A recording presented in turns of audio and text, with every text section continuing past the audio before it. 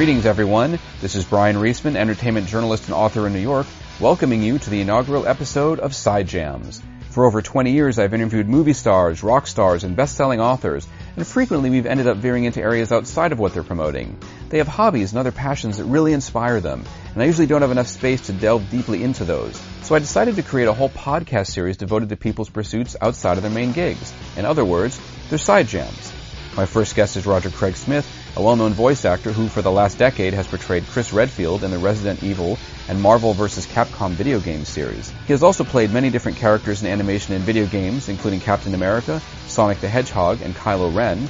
He frequently portrays the Dark Knight, including voicing him in last year's Batman Ninja anime. Beyond his work behind the mic, Roger likes to get behind the telescope, as he's an avid fan of astronomy, rocketry, and space travel.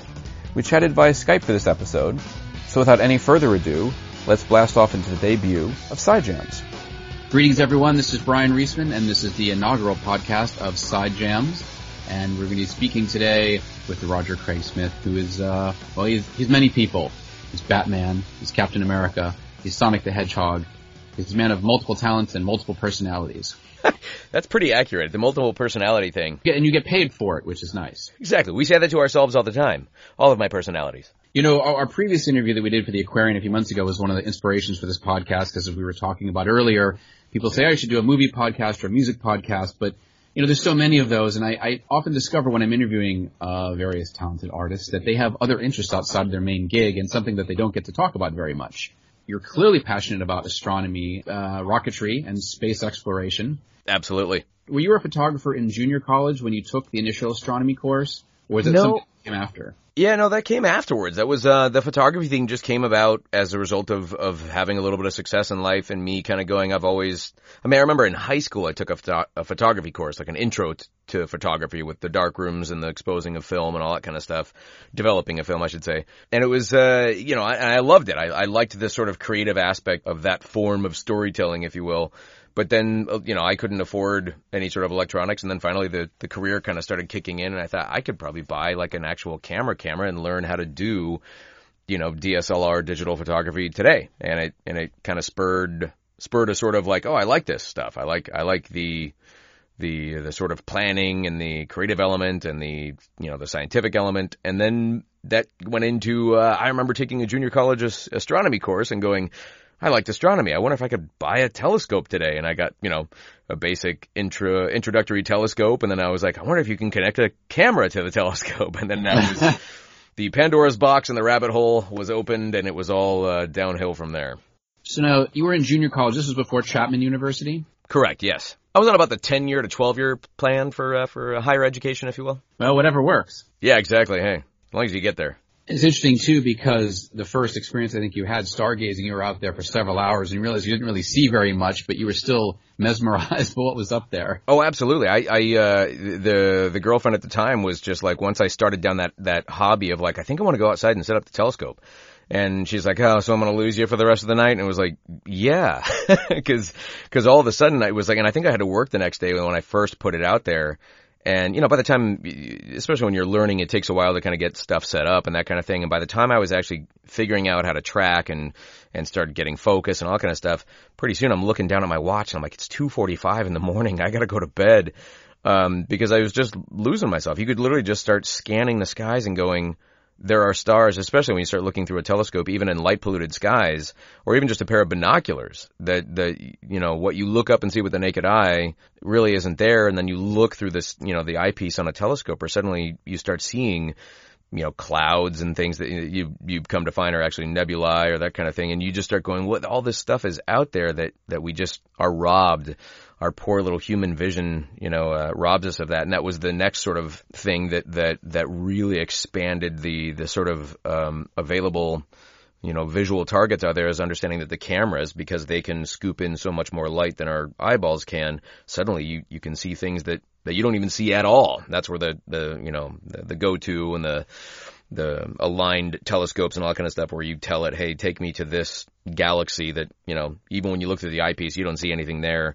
You fire off a camera, all of a sudden there's this galaxy appearing on the screen on your camera because you took a 2-minute exposure and suddenly the light was there. All all that stuff. And you will spend hour after hour, and even when I'm doing the imaging and just letting the camera do its work, I'm still sitting out there, crack a beer and sit back and just watch satellites or see an owl fly by. You just find yourself mesmerized still. That's not a way to romance the ladies. Just saying. No, it's really not. I mean, I've had so many people go like, "Are you going out with people and do that?" I was like, I've come to find it's a little easier just to do this by yourself, because it's really hard to find somebody who wants to go, bundle up, freeze, get bitten by bugs, or get a little spooked by, the stuff that's stirring in the night.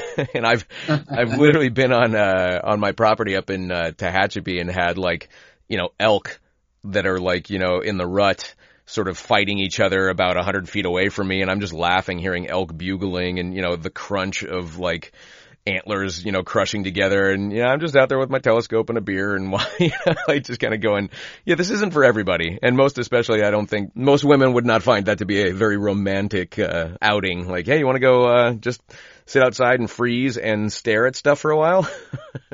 Be creepy people in the night? It's funny, as a writer, I relate to that. I mean, I spend, a decent amount of time with my girlfriend, but by the same token, there are times I like to be in my place. I'm a movie buff. I love comic books. I'm albums. I mean, I write about art, so I'm always surrounded by it. I'm always trying to catch up. Yeah. There's times that I want to be really social, and I go out to parties and I go out to shows. I mean, sometimes I want people just leave me the hell alone. Yeah. I just want to have some solitude. And I think sometimes creative people are like that. And I think the best bit of advice I got from a teacher, and well, she gave us it was class advice when I was at NYU in that sophomore level film class. She said, if you want to be a writer, you better be prepared to spend a lot of time alone. Oh, absolutely. That's what you're going to be doing.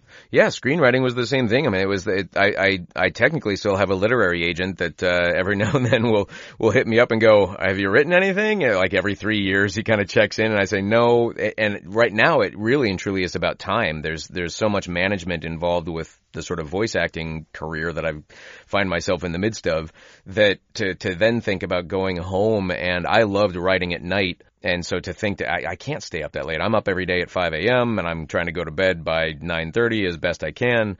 And when am I gonna write in there? And rest is everything for the voice and all that kind of stuff. So, but I do miss those times where it was I don't know, the problem solving, the figuring out, the rush of, I broke through this little bit of writer's block and now I've got all these ideas that are flowing. And yes, and really and truly just getting comfortable with ourselves as individuals in those quiet moments. That's not I know we're social animals by design, but the solitude and the perspective that can open up in your life when you start to kind of know yourself and know your thoughts and observe yourself and examine yourself not in that way, but examine the mind and, be amused by where all these influences and thoughts and behaviors and, the inner monologue and the inner broadcast radio station, all that stuff. It can be uncomfortable at first for a lot of folks, and yet it's so gratifying when you start kind of peeling back the layers of your own brain and getting comfortable with that. But there is a balance. There are times where it's man, I just got to go out and hang out with some folks and listen to some other people think. And if you're going to bed at 9:30, when do you get to stargazing in? Well, that's usually the weekend. So I try to plan, where if in a perfect world I can take a Friday afternoon off, and I mean, I literally plan out, times to go either travel or get outside of the light pollution, over what I would call a new moon weekend. New moons don't always occur on the weekend, but closest to the new moon, when there's very little moonlight to deal with, is the ideal time to either photograph the Milky Way in the summer or to do actual astrophotography with the camera and the telescope, in the winter months, that kind of thing, which is ideal because it's colder temperatures and clearer skies when it is cold and all that kind of stuff. Less ground heat and less temperature sensors on the camera sensor. They like to be nice and cold and all that. So I try to plan time to say, all right, so Friday and Saturday are my good imaging nights, and then Sunday is when I come back home and catch up on the sleep and go right back to work, up at 5 a.m. on Monday. And the way I've figured out is usually by around 2 a.m. I'm so exhausted that I'm making dumb decisions when I'm out there. So I don't stay up all night, but I like doing the time lapse photography because you can set it up, get it firing off, and do a whole night's worth of time lapse, and then just wake up, early in the morning, go grab your camera, bring it back inside, or when I tow with my trailer, I'll put my camera up on top of the trailer before going to bed and let it fire off all night as long as it's not keeping me up kind of thing. And, wake up early and go pull it off the top of the trailer and bring it inside and download the images. It's interesting. You sent me a couple photos. One of them was the Milky Way over a dock on Little Payette. Yeah, Little Payette, Little Payette Lake. And then another one on Highway 21 near Boise, Idaho. Yep. So is Idaho one of your preferred spots then? Yeah, I bought a place up there and back in 2011, and the sort of dream is to eventually find myself as I'm getting older, being able to, what I call, just sort of pull the parachute and go up and start to kind of downsize my life and be there, and ideally still working and doing voiceovers and coming into the LA area when needed, but maybe doing a lot of more of the remote retail narration, promos, things that you can do from home, from your home studio. And to be, I just have, in my later years here, not that I'd consider myself old, but, in my 40s, and it really started, like around the mid 30s, just kind of going, I really do like being outdoors and doing active things. And I'd like to kind of have, my 50s and 60s be active and outside and sort of experiencing the world in a little bit more of a present way than what my industry allows. 'Cause you're either worried about the very next gig. So you're either constantly focused on the future or you're thinking too much about your past and decisions you made back then and like, man, oh man, I hope people like that project that I did. And I was so bad in that. I should have done different choices, as opposed to you get outside and you just go for a hike or go for a mountain bike ride or go sit on a kayak or whatever it might be. And you're just there. You're living in those moments. And so I figure I've been investing in myself in what I would like to think is a slower pace and a much more present lifestyle, hopefully starting around 45, around the age of 45, which is around 2020 for me, to try to get in and start doing that stuff. So we'll see. But so I do find myself going away to Idaho a lot, just because I have a place there, so it's easy to hop on a Southwest flight, be there in a few hours. And I was just there this past weekend and I hiked 5 miles all 3 days that I was there and went and ate tacos and got good beer and met with some good friends that are up there. And, it's a nice slow pace to life where you can actually go do all that stuff and not worry about your car getting broken into or sitting in 3 hours of traffic, to get to the place or that kind of thing. So you can hear my love for LA, can't you? It's interesting. Like I live near New York City. I love it. At the same time, there's a good balance to find. I mean, people who live in New York City all the time obviously want to escape. Even when I lived in LA, like in West LA many, many moons ago, it was the same. We're living in Hollywood. It was the same thing. And also for astronomy, LA and New York aren't great. I mean, I remember taking an astronomy class at NYU and we went on the top of a 12 or 13 story building and you still couldn't see anything. I mean, you were lucky to see a star. Yeah, exactly. It's like, look up in the sky, folks. There's 5 stars and 4 of them are actually planets. I imagine LA is not much better. No, it's not. I've lucked out though. Like I'm based in Chatsworth, and for whatever reason, this little pocket that I'm in is, even though I'm surrounded by homes and businesses and all that kind of stuff, but we are sort of north enough, and there's a bunch of hills all around where I'm at, so they kind of, there's not as much development on those hillsides. So believe it or not, I can see, I've got enough to see the North Star, to see Polaris, to be able to sort of align a telescope properly, and I can do some imaging. I've imaged the Orion Nebula from my backyard here in Chatsworth, and it's not ideal, but you can get those things. You can even see a little bit with the imaging. You can see a little bit of the Andromeda Galaxy and stuff like that. So I mean, ironically, I've got more stars where I'm at than some of my friends who are down, say, closer to like Burbank. Or right, downtown LA, you can forget about it. The view of LA when you're up in Mulholland Drive is great, but the stars are the city lights, basically. Mm-hmm. It's what's down on the ground. Yeah, and look, all things for everyone. And there's a lot of people that, don't want to go sit in a trailer or go camping or, get a little dirty or be out in the middle of the night or that kind of thing. They like their creature comforts, and I get it. I mean, I've talked to people who just go, why did you buy a house in Iowa? Like Idaho. Yeah. Ohio. No, Idaho. Exactly. Why did you do that? Like there's nothing there. And then you ask them if they've ever been there and they say, well, no, but I mean, what could be there? If I've never been there, it must not be worth going to. And, and it's like, and I get that. I talked to a guy out in New York. We were out there for, the Batman Ninja premiere, and one of the guys out there was just like, yeah, I can't. He goes, I tried camping and it was so quiet, I couldn't go to sleep. He says, I've been a city guy my whole life. I need that din. I need to hear the livelihood of all this kind of stuff that's going on out there. And he's like, yeah, the crickets chirping or wind through the trees. He was like, it's way too quiet. And I just thought it was funny because for him, he's like, no, man, that ain't me at all. I'm going to live and die in New York City and be just fine. I said, yeah. And it's like, that's my nightmare. I love visiting. And, you know, there's a lot to be said for great cuisine and Sure. And just the sheer sort of like human circus that's going on, and the you know, to participate and dip your toes in it is great, but I need to just kind of be, you know, I'm going to put my butt down in some dirt and kind of just sit here and just chill with pants on. That sounds weird the way I said it, but you know, I am clothed. I should specify when I'm putting my butt down into the dirt. Yes, we are clothed during this podcast. Yes, exactly. Yes. Well, you might be. I mean, it's audio, so you know, if that's their thing. Now, what's the coolest thing you've actually seen? Coolest thing I've seen? Man, I've seen some crazy stuff while I'm out there. The ISS kind of passing overhead never gets old. I mean, I've set like, there's all these great little apps, like things like ISS Spotter is the one that I use, and there's all these different little apps that'll help you go out and look for the International Space Station when it's in your area. Okay. So I've gone out and watched that a number of times. The coolest thing I've seen, I think there's a particular, what they call like a dead satellite, and it's kind of creepy. It's like these satellites that, you know, eventually these countries lose communication. There's a planned operational lifespan for a lot of these things.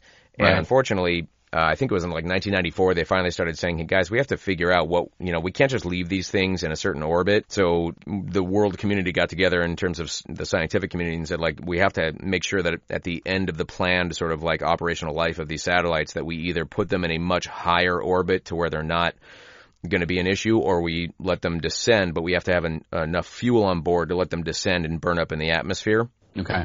And so prior to, I think, 94, and it still happens even now when there's a glitch in the, you know, if we lose communication, but there's dead satellites that are up there that kind of just tumble, and they reflect light in a very different way than an average satellite. They sort of flash and blink, but not in a consistent way like a satellite that's properly sort of spinning or rotating and catching the sun's light and reflecting it down in sort of a pattern. They will do these weird things, and I've seen a few in the middle of the night that just do this weird, they call them flares. Right. They'll call it, there's a lot of the Iridium communication satellites have a satellite, or I say, solar panel on them that's about the size of a common household door. And they literally, there's I think it's called, Iridium Flare, might even just be called Iridium Flares. This is an app that'll let you know if there's going to be these flares occurring in your area. And what it looks like is just like a very short, if you've ever seen the space station pass overhead, it's like a very short pass, but it happens in this one tiny portion of the sky, and it looks like a dim little star that's moving slowly, and then all of a sudden it gets really bright for about, you know, a quarter of a second, and then it goes right back to being dim, and then it just goes away, and it moves about, you know, by the mind's eye, if you were looking up, it moved in about 2 or 3 inches of the sky. And that's like a fully functional Iridium satellite flare, but these dead satellites do these weird patterns and flashes, and every now and then you'll just see one that just is like stuck in one spot of the sky, and it's tumbling, and you begin to get this sense of like, man, it's sort of weird to think we put that up there. Our governments, our scientists, our, you know, human beings put these things up there, and they're just dead. They're just kind of, you know, hovering around up there. I've never seen a UFO or an alien or anything like that, but you see weird things like that it makes you just kind of go, that's, it's a weird thing to think that there's this little chunk of humanity that people had their hands on that's just, it's no longer doing what it was intended to do, but it's right there. And in supposedly about 150 years, the Earth will, you know, finally pull it back in or not, or, you know, it's getting so messy up there. We're really deeply concerned about all of the, I forget, it's called a cascade, I think, where it's like if two of these things going 18,000 miles an hour in the opposite direction of one another collide, it's so many millions of pieces of debris that then get spread out that it just begins this whole other process of all the other targets that start getting hit by debris, and it becomes this mess. It's a problem up there. So it's weird when you see a dead satellite. That's probably it for me. Camera-wise, what do you shoot with? What kind of telescope do you have? And how much does it really cost to get into this kind of a hobby? So like any hobby, it's going to be that there's entry-level stuff and then there's more advanced stuff. And I would argue that I'm barely intermediate at this as it is. But I started off with a very, very cheap, I think it was maybe $200 telescope. That was all manual, and it's like, you know, it was just manual knobs to control how it tracked across the sky and that kind of thing. but and the camera equipment that I use now is primarily DSLR cameras. Canon. I'm a Canon guy. I've used a Canon 6D and a 6D Mark II and a 7D forever for shooting this stuff. And because the difference between like nightscapes, which is where you're using just a camera, not connected to a telescope, and like a wide angle lens to try to get as much of the sky and the foreground as possible, and then actual astrophotography they would determine is usually there's no foreground images, there's nothing in front of the camera, it's just the sky. And astrophotography has a scientific element to it, meaning you can see discernible targets like, oh, that's clearly this particular star, that kind of thing. So scientists can look at your images and say, oh, well, that's interesting. What day was this shot on? Or, how long was your exposure and all that kind of stuff. But now I've graduated to, and I probably won't graduate much beyond this, but a Celestron 11-inch Edge HD telescope. So it's a 11-inch diameter, and it's a big honker. I'm only 5'5", so I have to overcompensate and get stuff that's, much bigger than I am. Naturally. Naturally. What'd you call me? So I connect. Then the neat thing about that particular telescope, if anybody was sort of photographically minded would know that like f-stops is like, basically the, how much light can be, we call it like an f-stop. And the lower the number, the more light that's going to be scooped in. From the, it's not a diaphragm. What am I talking about? Cannot believe I'm blanking on the term for it right now, but, basically, the telescope itself would have, if it was a camera lens, it would have an f-stop in its native environment of f10. So to get certain targets that are way out there and very dim and don't have a lot of light coming in, you got to open up the iris a lot more. Exactly, the iris. Thank you. You would have to exactly. So with a telescope, you can't really open up an iris. It's just sort of a fixed, f-stop. But this particular telescope, because it has a primary mirror and a secondary mirror, you can remove the secondary mirror and attach the camera to what is effectively the front of the telescope, and it drops that f-stop natively from f10 to f2. So suddenly you now scoop in a lot more light, and what would have been like a 4-minute exposure can drop down to like a 30-minute or 30-second exposure and still get the same amount of light and quality and all that stuff. So it's just a great telescope for getting some of the deep sky objects. But yeah, I mean, I know people who have invested tens of thousands, if not hundreds of thousands of dollars into this hobby over the course of their lives, with guys that build their own little observatory in their backyard with a dome, and it retracts and it moves around. And there's actually, entire communities that are surrounded around the hobby of astronomy and, backyard astronomy. There's also now a growing trend in you go to a mountaintop where somebody owns the property. They've put down all these, cement platforms, very level, very stable, very strong, secure. You put in your dome, your telescope, you hardwire it into the Ethernet, system that they've got. Then you go back to your house 150 miles away, get on your, computer and power up your telescope, open up the dome, and you just pay them a monthly rental fee for the infrastructure that they have up there so that you can have a remote observatory without having to own property or do that. So there's a lot of ways to do it. Wow. With different sort of expense levels, but it's just how much do you want to spend is really truly the answer, because these things can go, just insane amounts of money if you really start getting into it. And this is just, like I said, from the backyard astronomy side of things. There are people with, I guarantee you, 6-figure rigs that are out there doing stuff, because the technology has finally become available to us. Yeah, it's, but really and truly, I just encourage people, like, get a good pair of binoculars and go to a dark sky site and get yourself like a great, like, lounging chair, the one that kind of like lays back.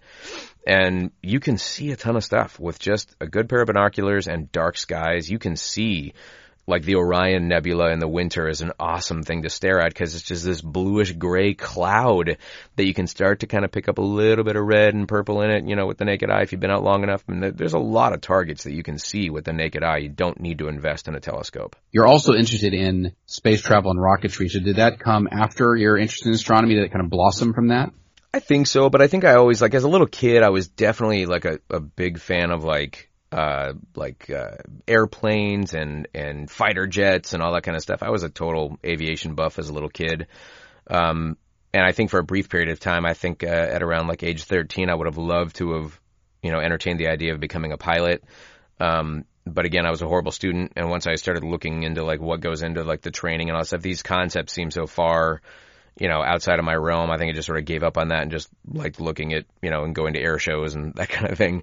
But it's a little different now that I'm older to kind of appreciate the sort of like the blend, the audacity of the human spirit to sort of like attempt to tame, things like explosive energy, and then not only tame it, but put it into a tube and then shoot it as one continuous controlled explosion at the back end of it so that we can get off this earth and go look at stuff with these super delicate instruments that, that have to take this crazy ride, including the fragile human beings that when they go, they sit on top of this enormous bomb, and get ourselves off the planet. So all that stuff kind of started to have, pardon the pun, a lot more gravity, as I got older and could appreciate it. Because as a kid, you're just kind of like, oh, that's cool. It looks neat. It's neat. It goes fast. It sounds cool. It's loud.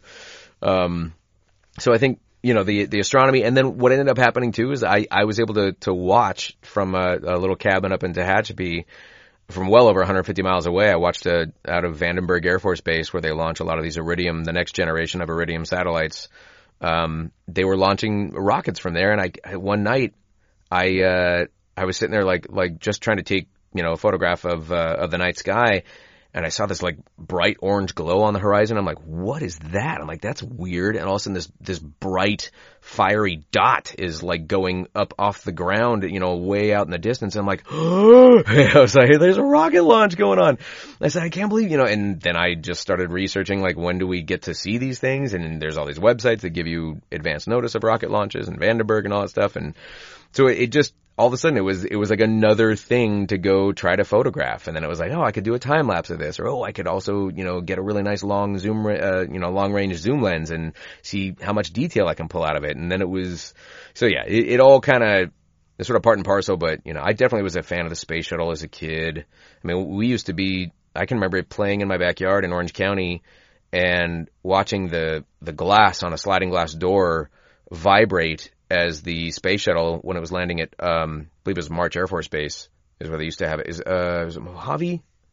I think it was March Air Force Base. I could get that wrong, but when they would have to do a West Coast landing for the space shuttle, okay. When it enters the atmosphere, it creates those sonic booms, about 3 or 4 of them, and they're loud. And we're hundreds of miles away, but as that thing, is coming in over the top of us, you just hear the boom, boom, boom, boom, and it just, the sonic boom vibrates all the windows and the glass, and it was like, I was a big fan of that sort of stuff when I was a little boy, so here I am in my 40s kind of recapturing a lot of that stuff, and now being able to, like, photograph it or film it and then share it with, with another generation of people who might think this is pretty cool stuff. I mean, are there any specific aspects of rocketry?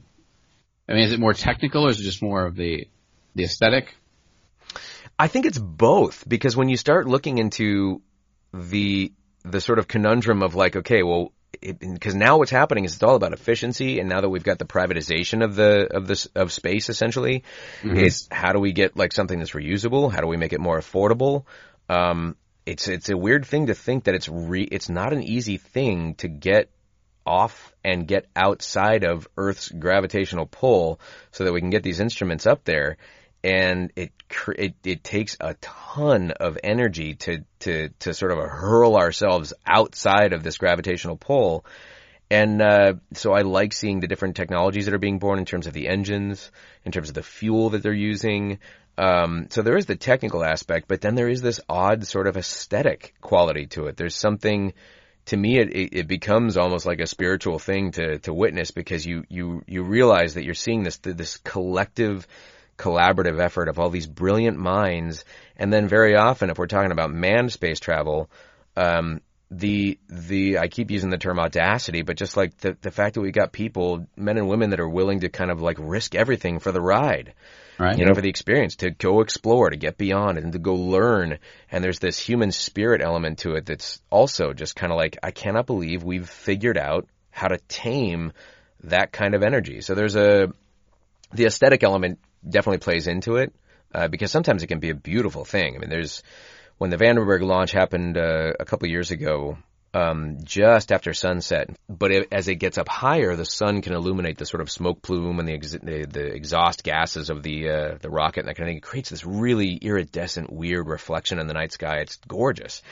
And again, you just think it's this beautiful kind of a thing. And again, that's all in the eye of the beholder, because there's a lot of people out there who go, oh, it's the government launching a spy satellite to find out what we're looking at or doing. And you're like, yeah, you could look at it that way too, but I just enjoy the duality of the, man, look at what all these people figured out through STEM, through science, technology, engineering, math, all that. Like look at what we've done with our brains, and look at what we do with our hearts in terms of like just having the audacity to give this a shot. Take these very expensive, delicate little instruments, strap them on the top of a controlled explosion just so we can go, forecast weather better. Things that actually do really improve our lives. So I like all those elements. The whole privatization of space is rather fascinating, because it doesn't seem like anybody really knows what they're doing. It's just that it's competition for NASA and it's better funded. But I'm not necessarily sure it's more scientific. No, and we're getting into some controversial things. There's been a couple of little satellites that have gone up for just like giant mirror balls, because they want them to be able to be visible during the day. And it's like, now we're getting into like, of course, now that's the other spiritual element. It's like, here we go with the narcissism of human beings who want to be the ones to, hey, that's my satellite, mirror ball that's up there that you can see. And it's like, I don't know that we want to start doing that. There's obviously, they've already talked about advertising in space. It's theoretically, you figure the entire space station is a football field in sort of size. And it's 250 miles up, but it's bright enough to reflect enough sunlight. So let's get, 10 football fields up there, and you have a billboard traveling across the sky at night. It's like now you can literally advertise from space, and there's a lot of things that people are thinking about where it's like, yeah, it's a little bit of the Wild West right now, but at least it's inspiring people to get out and do this. I really do think it's important for us to keep expanding and gaining that perspective. I forget, there's some famous quote from one of the astronauts, I think from the Apollo program, who wanted to come back and say like something about politicians and their lack of desire at the time when space travel stopped being sexy. And I think he was frustrated, and this is so bad, I should know who this individual is, but terrible. Yeah, I know, it's horrible. And what voice actor who's an astronomy buff doesn't know this, you bastard? But he came back and he said, when you gain this perspective of looking down on the Earth from that high up, you want to just go back down and grab these politicians and drag them up there and say, look at that, you son of a bitch. That was the guy's direct quote, because, there's a great documentary series on, I think it was Nat Geo. I could be wrong. I think it's Nat Geo. Called One Strange Rock. It's hosted by Will Smith of all people, but and he does a phenomenal job, and they've got, I think, 7 astronauts that were all aboard the space station, and none of them come back without some sense of perspective that they just go, there are no borders, there are no, you don't see the lines that we've drawn as people in the sand or that kind of thing. And during the day, you would have no clue that human beings are down there, aside from a few different little geographic features like the Great Wall or that kind of thing. They said, but at night, you suddenly see all the lights and you see where mankind is sort of spread out. But they said you just get this sense of, oh my gosh, like we're a lot closer to all these other people and communities than we think. But when you see it from, 150, 250 miles up, you just suddenly go, oh, we're all on this giant ball. Like I think it was Mike Massimino. I listened to his audiobook, which is phenomenal, literally called Spaceman. And he had the commander on board his shuttle mission, who said, hey, Mike, the minute you get back, I want to be the first person you talk to. And he says, back from your spacewalk, he was going to go do a spacewalk to fix the Hubble telescope, and the commander has to stay on board the space shuttle, so he wasn't going to get to do a spacewalk, but he wanted to know what it was like. And so he says, Mike, the second you're getting that helmet off, I want to be the first human being you talk to, and I want you to tell me everything that you're thinking of. And Massimino gets back on board the space shuttle after this successful spacewalk and pops the helmet off. Commander asks him, what was it like? Mike goes, it's a planet. And the commander's like, what do you mean? He goes, Earth, it's a planet. And the guy's laughing. He's like, well, of course it is. What do you mean? He's like, no, we're on a planet in space. Like, cause suddenly you're that far out and you can look at Earth and see the moon and see the sun and see other planets in the sky. And suddenly you realize, oh my God, we're suspended out here in this nothing.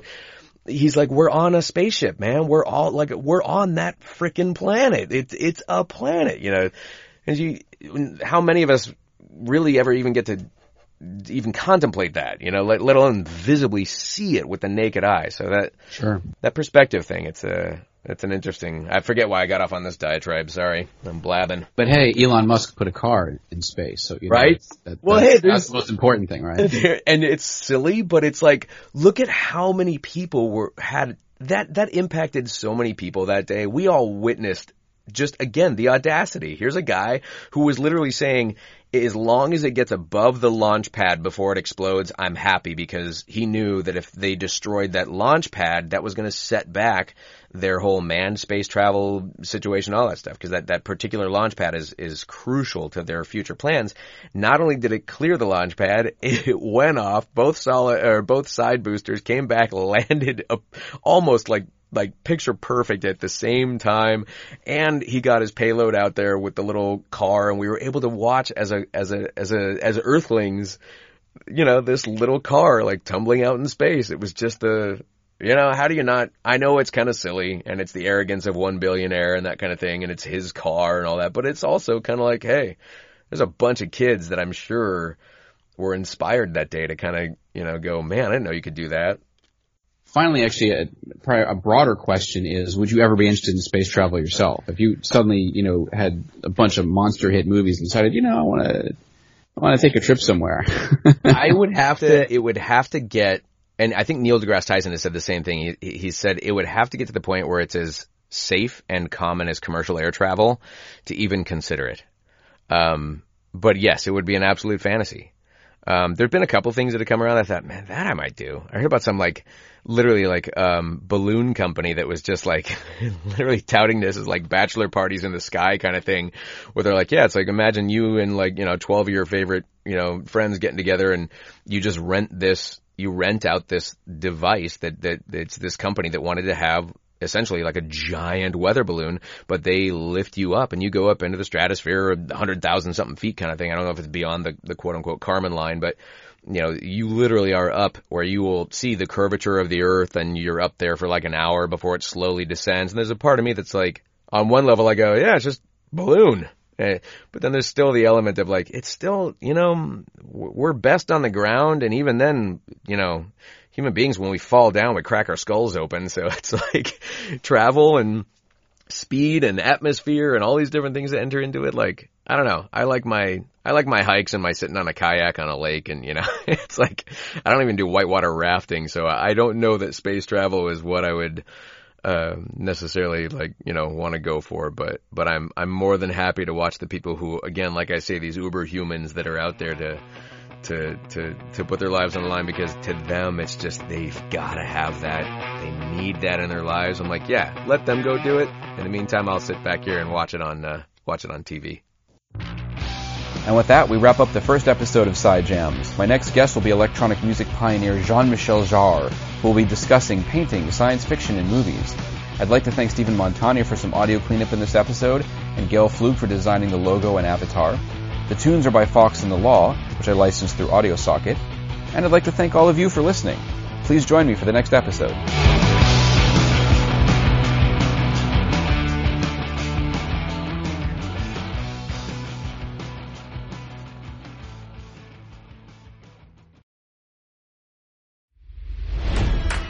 It's NFL draft season, and that means it's time to start thinking about fantasy football.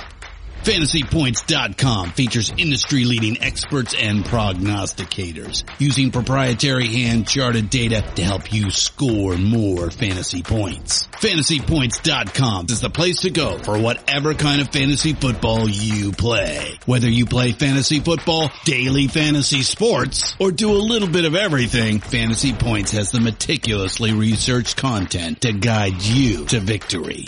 And why wait for the fall? Fantasy Points also covers the new spring football league, the UFL.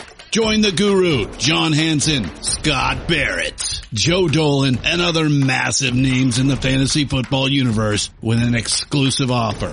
Use code Pantheon for 15% off any Fantasy Points package, including the all-in package, with access to every article, tool, and data nugget that Fantasy Points has to offer. That's FantasyPoints.com and code Pantheon for 15% off at Fantasy Points. FantasyPoints.com. Code Pantheon. Score more fantasy points.